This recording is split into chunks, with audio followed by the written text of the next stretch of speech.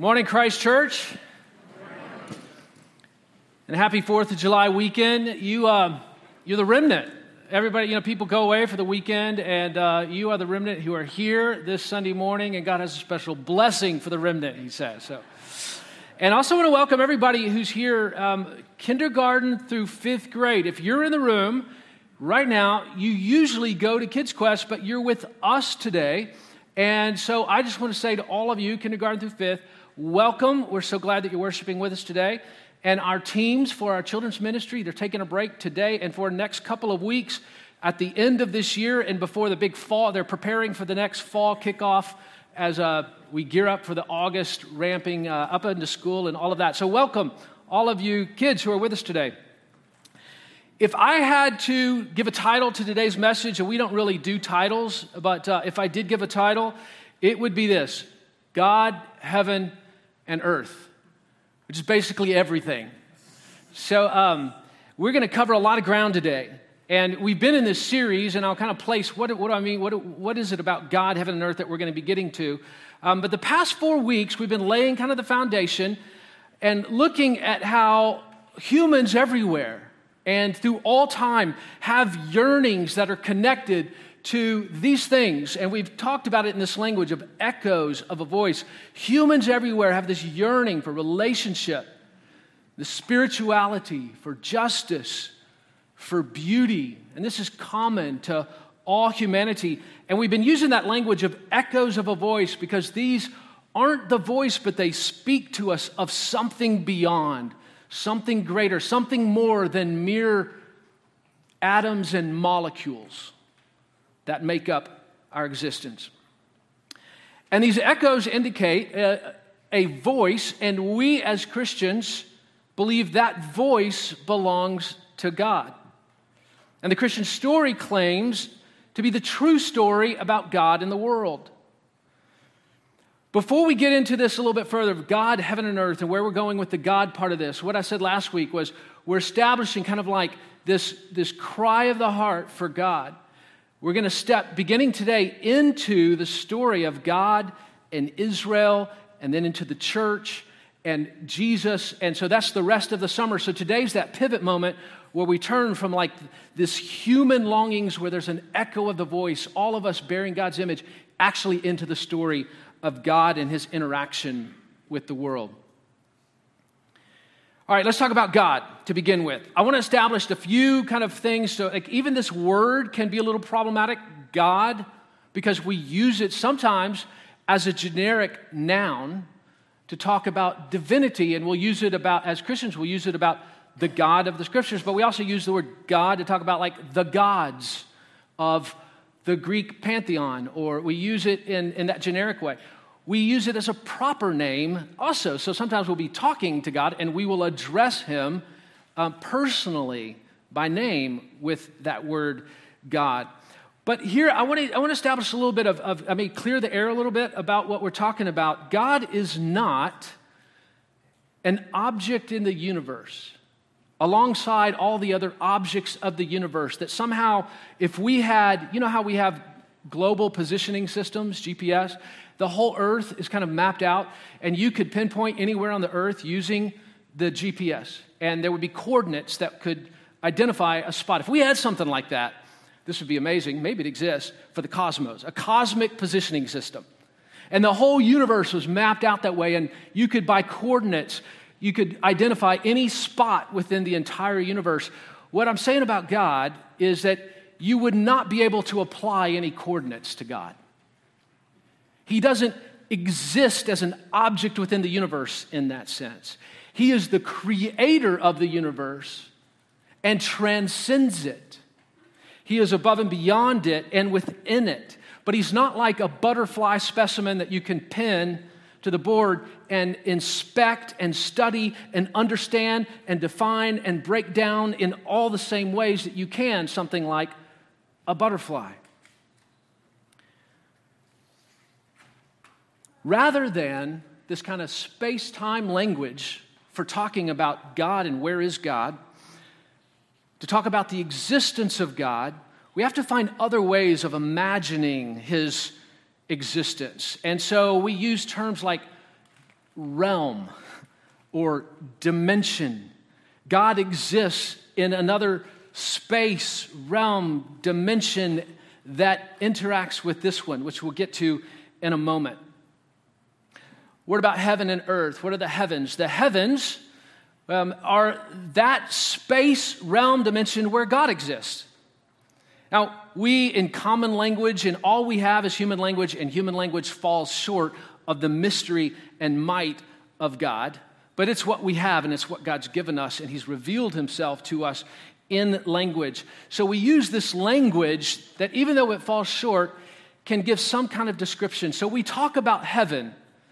And again, we talk about it as a place, but it's not something you could, like, if we just had a spaceship that could travel safely throughout the entire universe long and far enough, one of these days we might just look out the window and go, oh, there's heaven.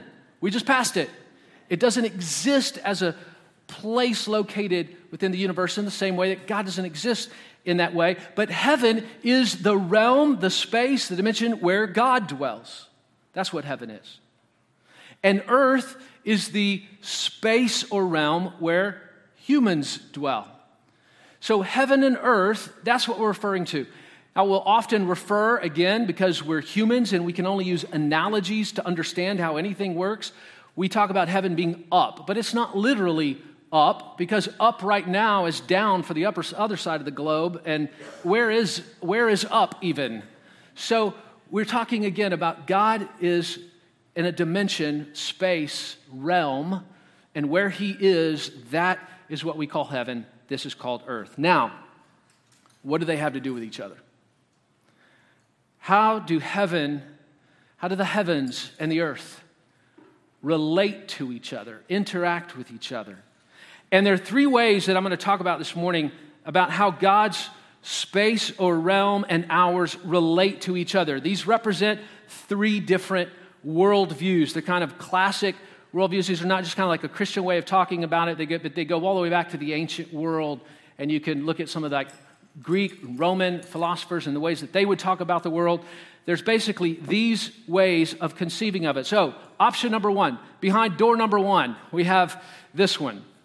How do these two realms relate to each other? Option one is they completely merge. They are the same thing. They are conflated. You make them more or less the same thing. Not only God everywhere, but everywhere is God. Not only God is everything, but everything is God. And we just kind of merge the two realms of heaven and earth together. This view is commonly called pantheism. You've probably heard that term as a familiar way. It's like shorthand to talk about this view. Now, in the ancient world, this grew out of kind of a Greek and Roman world of understanding of the gods, in which there were many gods. There were the gods of the sea and gods of fire, gods of war, all these different gods, and you know them by names like Zeus. And so there's this whole slew of gods. And then geographic features were also considered to have divine status. So it'd be like the river would have divine status. The trees were divine. This started to get really complicated over time in kind of the ancient world and unwieldy. And so that led way to the development of this idea, kind of gave way to the idea that the divine was really just more like a force that is in everything. It became like a little bit easier way to kind of get a handle on this other realm. So it was cleaner, it was easier. God is in everything. So the goal for humans then was to kind of just get in touch with divine nature in everything, and including ourselves. That became the goal in this pantheistic way of viewing the world. There are some problems with this view of the world. One of them is it really can't address, it has nothing to say to the problem of evil. Now that's a challenge for everybody, it's a challenge for us, but there is an ultimate hope that we have. In pantheism, it's difficult to see, first of all, God in absolutely everything, including cancer cells, mosquitoes, or tsunamis, or there's all kinds of things that if we think about this is God and God is that, it starts to create some problems at that level. But secondly, and actually more to the heart, I think this is more comes from the heart as a challenge to this, is it's difficult to see God, if God is in everything this world that we inhabit is full of suffering, then there's nowhere to turn for hope. There's nothing outside of this. This is it. And there's nowhere to go. When God is equated with the stuff of our earthly realm, then we have to resign ourselves to the suffering and evil of this world just as it is. There's no higher court of appeals. There's no ultimate final hope. This is it. Wright puts it this way, and by the way, we are taking kind of the outline of his book, Simply Christian, to give the outline to our sermons this summer. And he says this in Simply Christian: nobody can come and rescue you. The world and the divine are what they are, and you'd better get used to it. The only final answer given by many Stoics in the first century and by increasing numbers in today's Western world is suicide. It's the only final answer. So this option number one is one, if you might be familiar with that term, Stoicism came to be part of the Stoic worldview. All right, option number two. How do heaven and earth relate to each other? How do these realms relate to each other? Option number two is just the opposite. Hold them in complete separation. The God space realm and the human space realm are completely separate from each other. Now, in this view, the God or gods are in their heaven, whatever that is, and it's remote, and it's detached from this world, and they're enjoying themselves, but they don't mix in with what's happening here. In the ancient world, this became known as Epicureanism.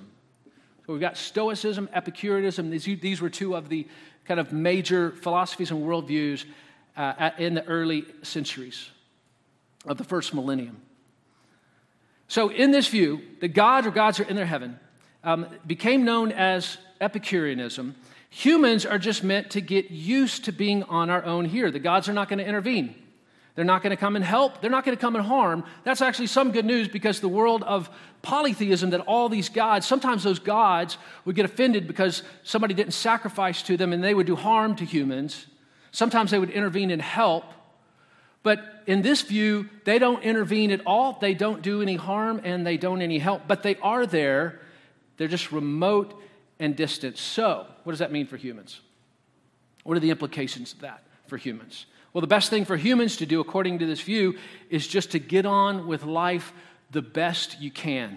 Enjoy the pleasures of life in moderation, live a steady life, quiet life, and make the best of it. Now, sometimes Epicureanism gets a bad rap, and it's imagined that it's just all about indulgent hedonism. And that's not really, to be fair to them, what they were after. They thought the greatest pleasures for humans would be in moderation, but still, it's the pleasures of life. While you got it, while you're here, go for it. And that's as good as it gets. So this view also has some problems. Let me cover a couple of those. If you happen to be well off and you could afford good food and good wine and finer things and maybe have some servants to help take away the drudgery of life and buffer you from the harshness of life, if you are well off, then you might accept this view just fine. However, the vast majority of humanity is not in that position. If you're part of the majority of the population who experience the harshness of this world, unbuffered, then you're left with a world that is pretty dark and harsh. The only escape, again, is death, even suicide, or a kind of escapist spirituality to just kind of retreat to this esoteric world created in the mind that really doesn't have anything to do with life here. So if you've heard the term Gnosticism, these are the conditions that give birth to that Gnostic kind of views of the world, which it just says this world right here that we're in is not good, and we have to escape to a kind of esoteric world created by our minds to connect with something spiritual or divine as some kind of escape from here, because whatever is in the world that's divine does not come and connect with our bodies or this earth or history or time or community or the goings-on of this world. All right. A version of this became really popular in the 18th century, and it went by the term deism. You might have come across this word. It's kind of a resurrection of some of this concept. By the term deism, what they meant is, what they were talking about is simply God created the world and then stayed separate from it, just like we were talking about the ancient church and the Epicureans would view the separation of these worlds. And there's the famous analogy of the clockmaker or watchmaker. So God created this intricate thing and got it all wound up for eternity, basically, and then stepped back never to intervene or enter its workings again, and it's just running on its own. God doesn't really have anything to do with us at this point. It does acknowledge that there's a creator out there, that there is a God, but it stops there. I go another step, perhaps even to say that this deistic view we can even find sometimes among Christians who function in a deistic way, who live their life as if, even if their words might say something different, live their life as if God is just remote and doesn't have anything to do with this world. Tom Wright, again, says this about this perspective today. He says, that's why when many people say they believe in God, they will often add in the same breath that they don't go to church, that they don't pray, and in fact, they don't think much about God from one year's end to the next. I don't blame them, he says. If I believed in a distant, remote God like that, I wouldn't get out of bed on a Sunday morning either. Another big problem with this view is that you have to just kind of plug your ears to the echoes we were just talking about. What do you do with these echoes of a voice that we experience, encounter, and we hear these echoes here and now, these yearnings? What do you do with that? You have to kind of plug your ears to those. So, behind door number one, we have the pantheism that equates our realm and God's realm as the same thing, making them the same thing, saying everything everywhere is God. Behind door number two, we have the complete separation of these two realms. They don't have anything to do with each other. They don't touch each other. Now, if you hear those two and you hunger for friendship and community, if you hear those two and yet you long for things wrong in this world to be made right and whole, if you have moments of awe and wonder, mystery, getting that sense that there's more to this world and life than meets the eye, and if you're moved by beauty, you'll be interested in the third option. So here we go. This one. This perspective says that heaven and earth are neither the same thing nor totally separate from each other. They are overlapping and interlocking. Overlapping and interlocking. Heaven and earth come together. Let me go a little bit through Scripture and show how the Christian story, and actually the Hebrew story, tells this before we even get to Christ. Overlapping and interlocking. God makes His presence known on earth. Abraham, for example, had meetings with God, several conversations where he has with God, going back and forth, encounters with God, where there's this interaction between heaven and earth. Jacob sees a ladder between heaven and earth, connecting heaven and earth, and going up and down that ladder are angels. Angel, that word translates simply as messengers, going back and forth, connecting heaven and earth. Moses meets with God at the top of the earth, so to speak, at a mountaintop. He encounters the living God, interacts with God, connecting those two realms. And then Moses leads the people of Israel out into the desert. They're going through the wilderness. And in the wilderness, God leads them. He guides them at night. as a pillar of fire. He guides them in day as a pillar of cloud. He's interacting with his people in that way. And then lastly, we see the very presence of God in the tent of meeting. It's also called a tabernacle. And this is, as they were traveling along, God said, I want you to build this tabernacle, and he gave them some instructions for how to do it. And right there in the midst of his people, God dwelt. Sometimes called a tent of meeting, sometimes called a tabernacle. It's like a portable temple where the presence of God dwells here on earth. And then after that, they go into the promised land, and the primary focus for the overlap of heaven and earth is the actual temple. All right, so there's a run through, Old Testament. All these places where we see God, the interlocking, overlapping heaven and earth. Let's focus now on the temple, because for most of the Old Testament, that is the place that most symbolizes the presence of God. The Israelites believed that the temple was the home of the God of the universe. Some people might say, wait a minute, isn't heaven God's home? Well, this is where it starts to get interesting. The answer is yes. But heaven and earth are overlapping and interlocking, and the temple is that place where they connect. There's some traditions and rabbis throughout the centuries who would talk about this as the temple being like the navel of the church, that connects the child, the infant, and the mother. The temple being like the navel. This life passes back and forth between heaven and earth.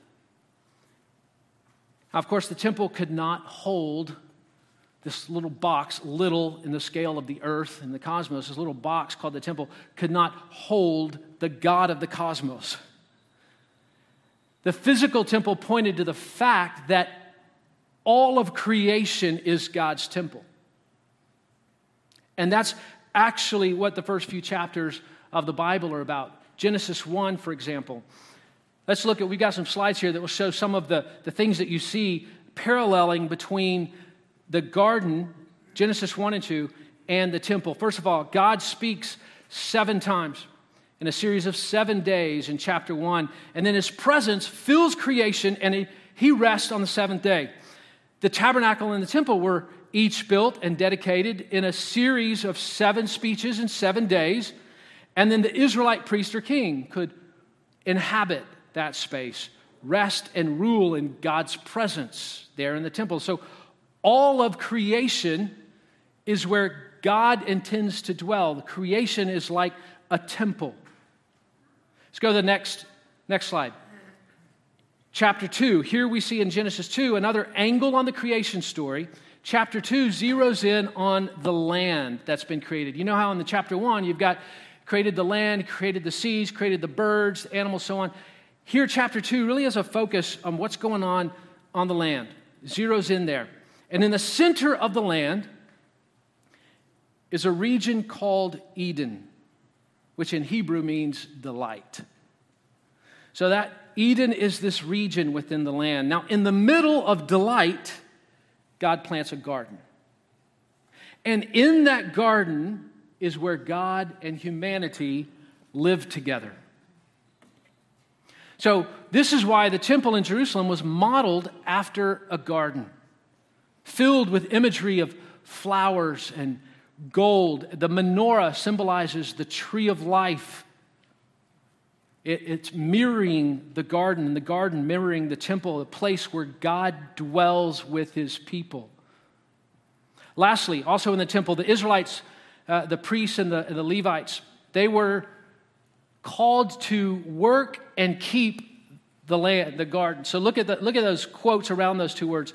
The priest's vocation was to work and keep the temple in God's presence. Those 2 words, those 2 verbs, don't appear very much at all together like this. It's like this fixed phrase.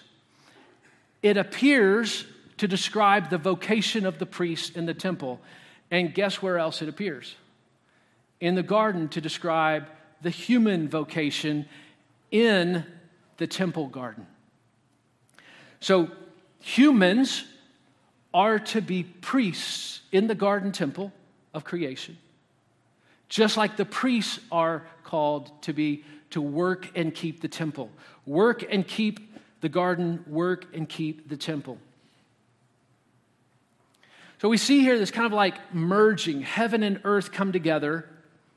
Our call is to be priests of creation, and all of creation is this temple where God dwells.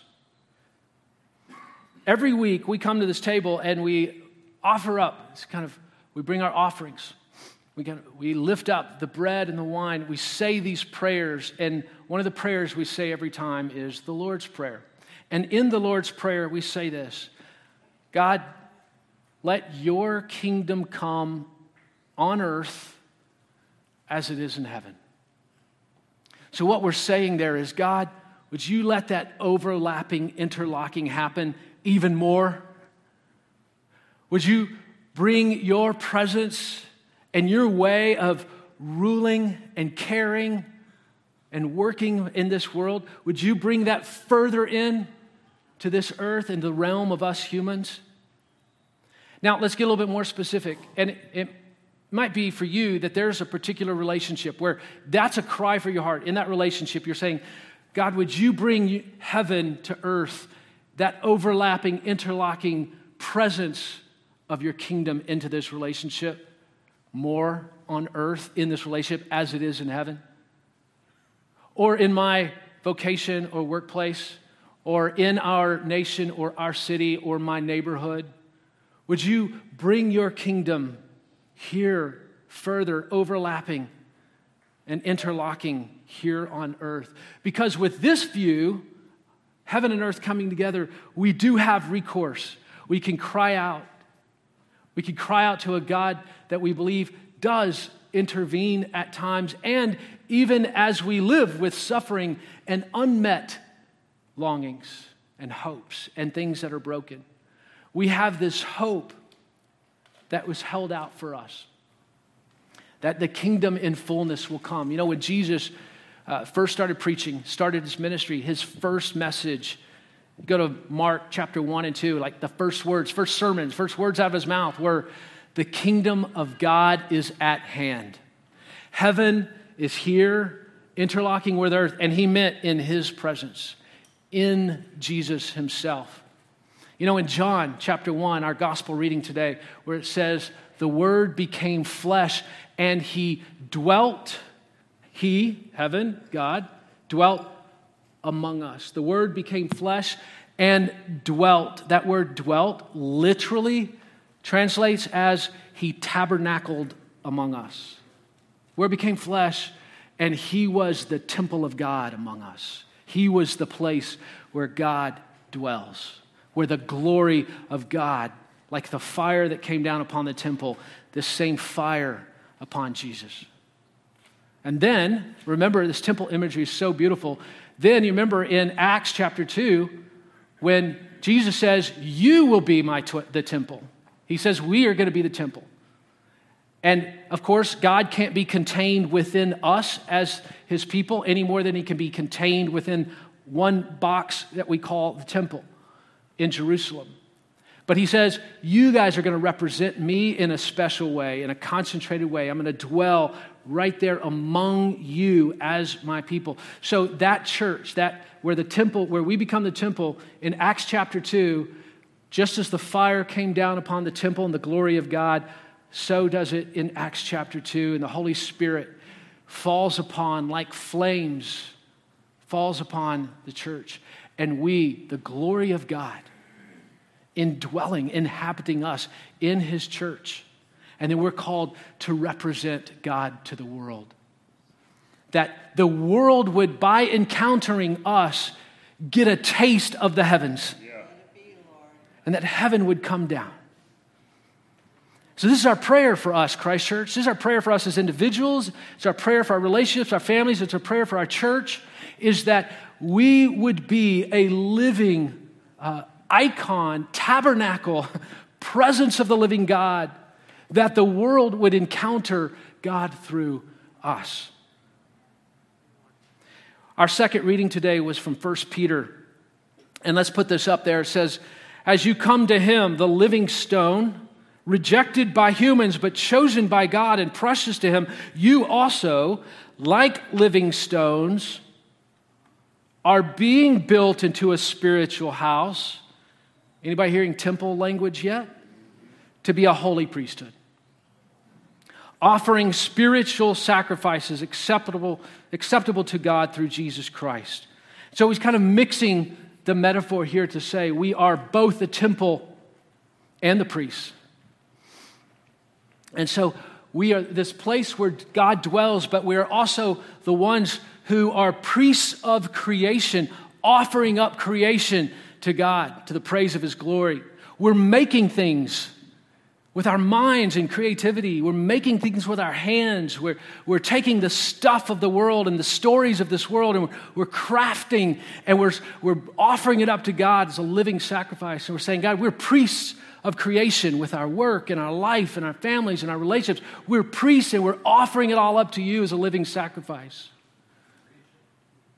We're also offering up the brokenness of the world as intercessors who join with Jesus, the great high priest, who lives at the right hand of God to make intercession for us. And we join Him in intercession, bringing with us as priests of creation all the brokenness and sin of creation and offering it up to Him in intercession.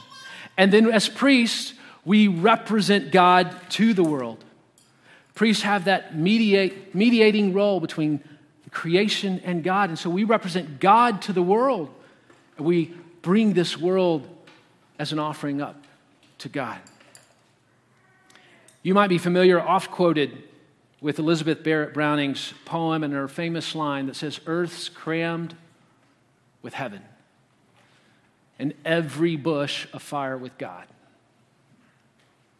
Heaven's all around us, and God dwells in the heavens, and that means that He is here among us. This world that we're in is not itself God, but He is right here, interlocking, overlapping, to be encountered everywhere we turn.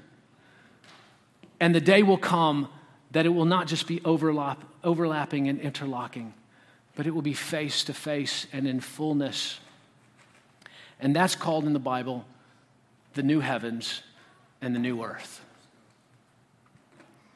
Would you join me and let's pray and offer up these places in our lives where we want to see God's kingdom come on earth as it is in heaven. God, we all bring with us things that we are so excited about this morning, celebrations, joys, gratitudes, and we offer that up to you.